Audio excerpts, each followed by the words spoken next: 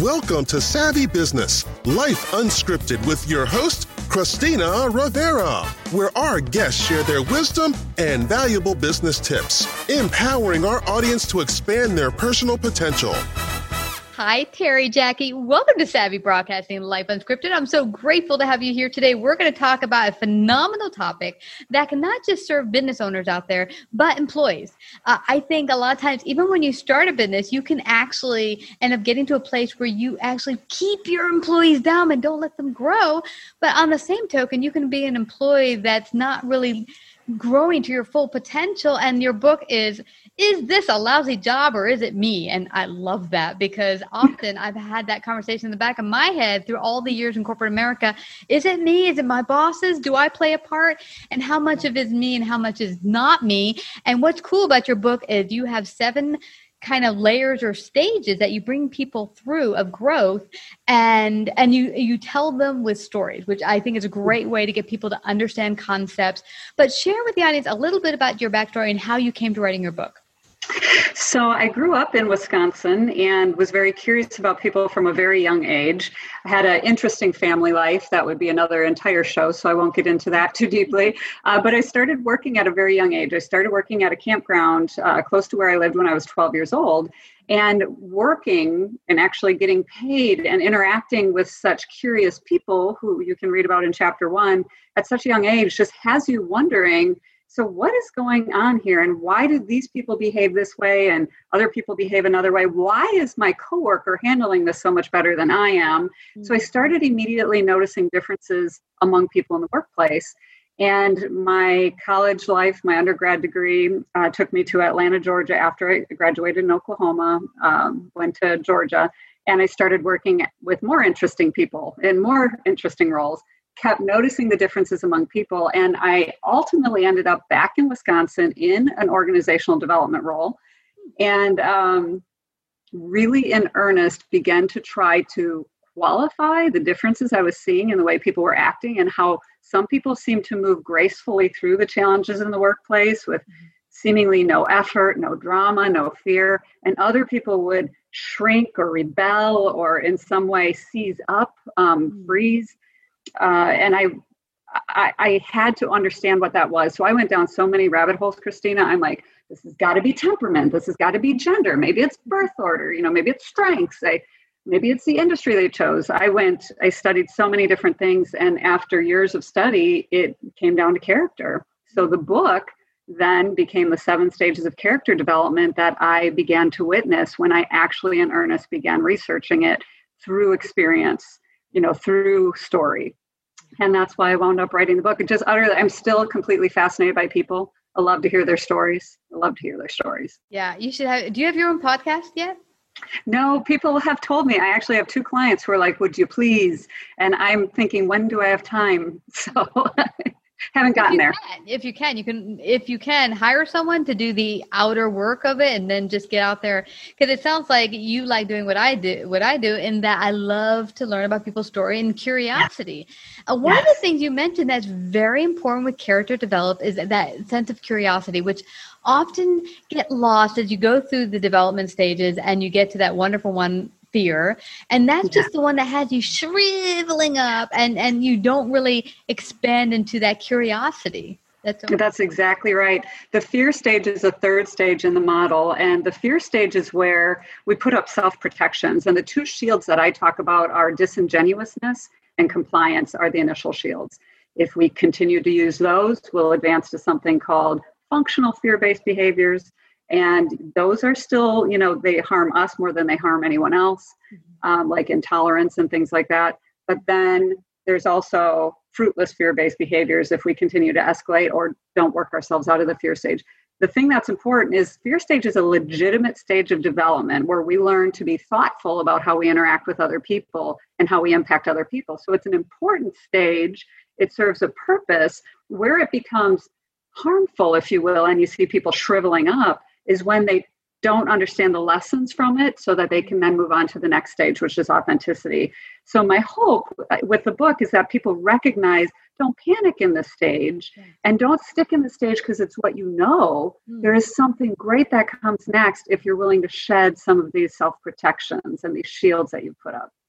I love that because I was, I told you before the interview, I didn't get to read all of your book, but one thing that really stood out for me was number 4 and 5, which was authenticity and boundaries. And it was an experience I had at a job where that kind of branched out to when I started my own business. And it was my ex-boss that actually suggested I start my own business because they had me do something I felt was beyond my integrity. It was not something that was truthful for me.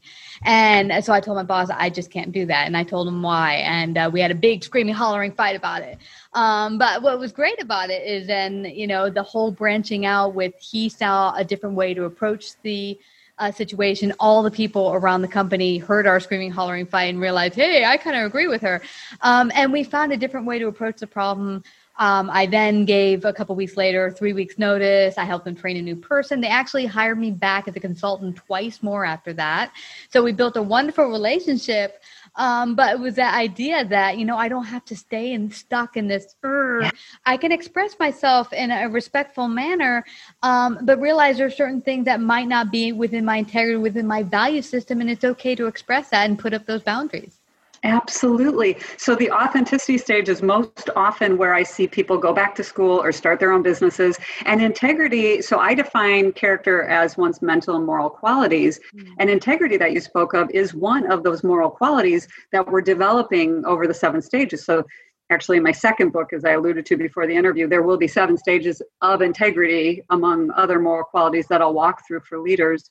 But I think that's your story is a fantastic example of what I see in the authenticity stage. I see people saying, I need to be honest with myself about who I am. I need to act in alignment with my integrity. I need to use these mental qualities of different approaches to communication and decision-making and reasoning that I have now developed. And I see success with it. But then as we were talking about earlier, I sometimes see people not understanding authenticity has so much growth potential because there's so many levels where we experience who we really are and we learn to be real and to bring our full selves into the workplace. And then I talk to executives who are in the authenticity stage and they're going, I don't understand why I keep getting my foot caught in this snare or running into trouble with this person. I'm just being me, I'm being my fullest version of myself. And that's healthy. And that's what I need to do because they're so proud of overcoming the fear stage that this authenticity just feels wonderful. And then I feel like it's wonderful if I get a chance to intervene when somebody, an executive, for example, it could be a young person, it could be anyone in my experience, because I'm an executive coach, it tends to be executives. When they're at that place to say, this is how you move forward, the next stage for growth is the boundary stage, because boundaries protect your ability to be authentic. I have found that we haven't done a great job as a society and across corporate America helping people understand what healthy boundaries look like in the workplace. So sometimes if these people who are in the authenticity stage don't have maybe awareness of the model in my book, or don't have an executive coach or somebody to move them forward, they will devolve over months and years back to the fear stage because they're looking for some kind of protection, way to protect themselves. Unfortunately, the fear stage is not the right way to do it because you're back in self-protection mode, a lot of ego-based behaviors. So I think one of the most powerful lessons is how to maintain that authenticity using boundaries. I love that. And then you went with the next stage, which is a love and compassion, which is once you realize, okay, I'm being authentic, but not everyone's on the same path and the same stage I'm at. Like we had both discussed before the interview, it took me many years. I mean, near into my mid-40s till I started to even get close to the boundaries and to the authenticity stage. So the same goes, like if I'm working with someone who's just started out, they're not going to be in the same stage I'm at. It took me years of wisdom and growth to get there. So to have that love and compassion for anyone, coworkers, business associates who might not be in that same stage that you're at. Yeah. The love stage, the key takeaway there, the moral of the love stage fable, if you will, is to be of service. And at this stage, we're finally realizing we know how to take care of ourselves. We know how to be authentic and protect our authenticity with boundaries. And we get kind of excited in the love stage. The love stage is the pinnacle. So the authenticity stage, we think we've reached the pinnacle. Not so much, because boundaries is a tough road, as you and I both have experienced. It is years and years and years of figuring that out. And then when you finally get to the love stage, you go, oh, I see. This is the pinnacle. This is where I can really be of service to others and offer that compassion and grace to others. And I have some recognition of where they may be in their development. So I'm not judgmental. I'm truly extending a creative effort to help everyone be their best. And it feels good to me. So it's a lovely place to be. And I'm absolutely adoring the stories, because human nature, what we do is we think we're farther along than we are by nature. Yeah. And so it's very fun to talk to people in maybe their late 20s, early 30s who are like, I really think I'm in the love stage. And I'm thinking, holy cow, then you are phenomenal. I did not get anywhere near that until my late 40s. Yeah. But obviously, I think they're kind of treating it like a check mark thing. And character development is not. It is slow. It is evolutionary. It takes a long time. And I'm hoping what the book will do is it'll help us, instead of looking backwards and understanding, oh, that's really where I was back then. It helps us to be more present if we understand these stages in our development, so we can be intentional about moving ourselves forward, and we can feel empowered about developing our character to greater fulfillment and greater success. Yeah, because the one thing I found in life, it's never just like, and my mentor had said this years ago, that people think success is, I go A, B, C, D. No, it's like, shoot. Yes, it's all over. You getting to the point like, oh, I'm in love stage now. It's like, no, I think you can moments of love stage, and maybe there's moments you have your boundaries set, but it's an ongoing, okay, I went a couple steps forward. I went back a little bit because of this situation. Where can I do better next time? Because I don't think it's just that, oh, you've reached the boundaries or authenticity and you stay there 24/7 in all situations. There might be a situation that brings you back into that fear, protection stage. Absolutely. So what I've seen is two different things. First of all, these build upon each other. So you can be in the authenticity, and you can stay in authenticity and reach back and borrow behaviors, that you learned in an earlier stage, beginning yuckiness or fear, for example. So yes, you can, flash back, if you will, and borrow a behavior without actually unraveling your character. Usually, if you do reach backwards, you've outgrown a lot of those behaviors. So you usually, after you use them, you're going, I could have done that better. You usually have that feeling, and that tells you that you reach backwards and you borrowed something. It may have been a legitimate reason. It may have been appropriate, but usually we don't feel great about having done it. So I see that. I have seen people devolve, though. I've seen people move from one stage and go backwards. And in, I'd say, the two most significant cases that I can recall, it was a toxic leader in those cases that made the workplace so oppressive that individuals begin to question their own identity, to question themselves to the point. And I don't know why. I mean, I guess I do, because I'm familiar with these two clients, but there were reasons, very personal reasons, that they felt helpless to escape or to leave or to adjust. It was some kind of unusual codependency. I think the leader needs me. I know the leader's kind of beating me up, quote unquote, but I think they need me. So I need to keep staying because, everybody here needs me. We tell ourselves, really. I mean, that's what I found for myself. I was working with a client. Now, this is a client, not so much a, business that I got hired onto, but the client became toxic. It didn't start that way, but they got new head management, and they were just, we weren't jiving. And it was a toxic environment. And I just said, no, I'm going to stick it out. Maybe I can change things. And, because that's what I'm here to do. I'm a consultant. And what I was doing is changing my health into something bad. And I finally stepped back and said, you know what? I have choices here. They're not the only company in the universe. I can say, bye-bye. It's been nice. We're going to check out on good terms and go our separate ways. But I think that goes for either, personal relationship, whether it be romantic or job or associate. Partnership, whatever it might be, that you know when it's time to say goodbye.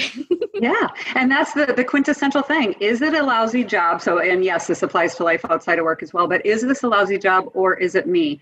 If you've done all the development you can do and you've gleaned all the lessons you can out of it, it might be that it's a lousy job. But my ask of people is glean all the lessons you can before you go and leave with grace. Leave with grace. Have an upfront conversation that I'm heading out. Thank you for all the opportunities. And you leave with grace. You leave with great character and move on if, in fact, you've determined it's a lousy job. But I want you not to jump to it's a lousy job and be blaming the other. I'd like to see us be more empowered than that in our own lives and think about. We play in the yes, exactly. Yeah. And how can I grow from that? Yeah. It's interesting. I had, and I wrote a book recently about the experience, but I had a position where I was working in a company where they said some very not nice things about me, my character, and I got really upset about it. But I realized that there were certain actions I took. For one, I was a new management took over, and they said, we want you to help us kind of transform the department and revamp it. And I was like, yeah, that's just my wheelhouse. So I was super excited about it. But the deal I didn't realize is there are certain people that were in that organization for years, way before I even got there, who felt challenged by that I was a newbie brought in. And then here I am going to revise everything that's been going on for years. So that kind of amped them up to kind of create this whole mess that was not fun. But the point being is later on when I sat back and I realized that it didn't work out, that part of it was that I kind of came in there like, yeah, this is great. I'm going to help you all transform things without realizing who's there, who might be threatened by this, and how can I bring them in the fold. So looking back, I felt the thing I learned was I could have brought them in the fold and we could have all done this together instead of me going, I'm going to help everyone here. But there's nothing wrong with bringing in your gifts and helping them. They asked you to come in and do this, but to realize, okay, there's people here already. Maybe they can help me. We could all do this together. Yes. And chapter 3, the fear stage, I have a phenomenal story about a manufacturing organization. I had the same experience, Christina. Yeah. I went in, mission driven, and I can't wait to redo this entire work order system. And I knew what my boss wanted. And yes, I'm on it. This is going to be so fun. Really shocked that the guys on the shop floor and the engineers were not as excited about because the change that I was, it made sense logically still to this day. I'll tell you, it was all the right thing to do. But the way I went about it was really, I was still behind the self-protection of the fear stage. And I wasn't thinking about the other. From the fear stage, it becomes very hard for us to think about the impact on the other. So great lessons. I had the same experience that you had in the retrospect and the lessons I learned. And it was profound. I took it with me. Those ahas have gone with me throughout my career. And I still hang on to that experience as something that tells me how to go into my clients' organizations with some more grace and awareness and consideration for the other. Absolutely. Yeah, absolutely. Well, this has been phenomenal. We only have about a minute and a half left. Now I want to leave without people finding out how they can find out more about you, work with you. How can they do that? Okay. The best way to get in touch with me is just to go to my firm's website. So my firm's name is Inspired Training Institute, and the website is inspiredtraining.net. You can find the book on our website, but it's also on Amazon in ebook and hardcover. And I think it's available in only ebook on Barnes & Noble and Apple as well. So you can reach me directly through the website. Oh, and I'm not awesome at this yet, Christina, but I'm trying to create social media presence. So you can follow me on Terri Jacke on Facebook, on Twitter, on Instagram, and on LinkedIn. And please don't judge the quality of my images. I'm working on making them the right size for social media. It took me a while to get there, girl. Don't you worry about that. But everyone, please go check out Terri Jacke's new book. Is this a lousy job or is it me? Let's figure out how we can also not only look at the whole situation, what's going on outside you, but how we're impacting it ourselves and make ourselves better. And I just have to thank you for this wonderful, insightful conversation today. Thank you so much, Terri. Thank you so much, Christina. It's been wonderful talking to you. Thank you. Take care. If you like this episode, please share. To hear more savvy episodes and savvy biz tips, go to lifeunscriptedradio.com. To become a guest or participate in paid sponsorship, email us at Christina@lifeunscriptedradio.com.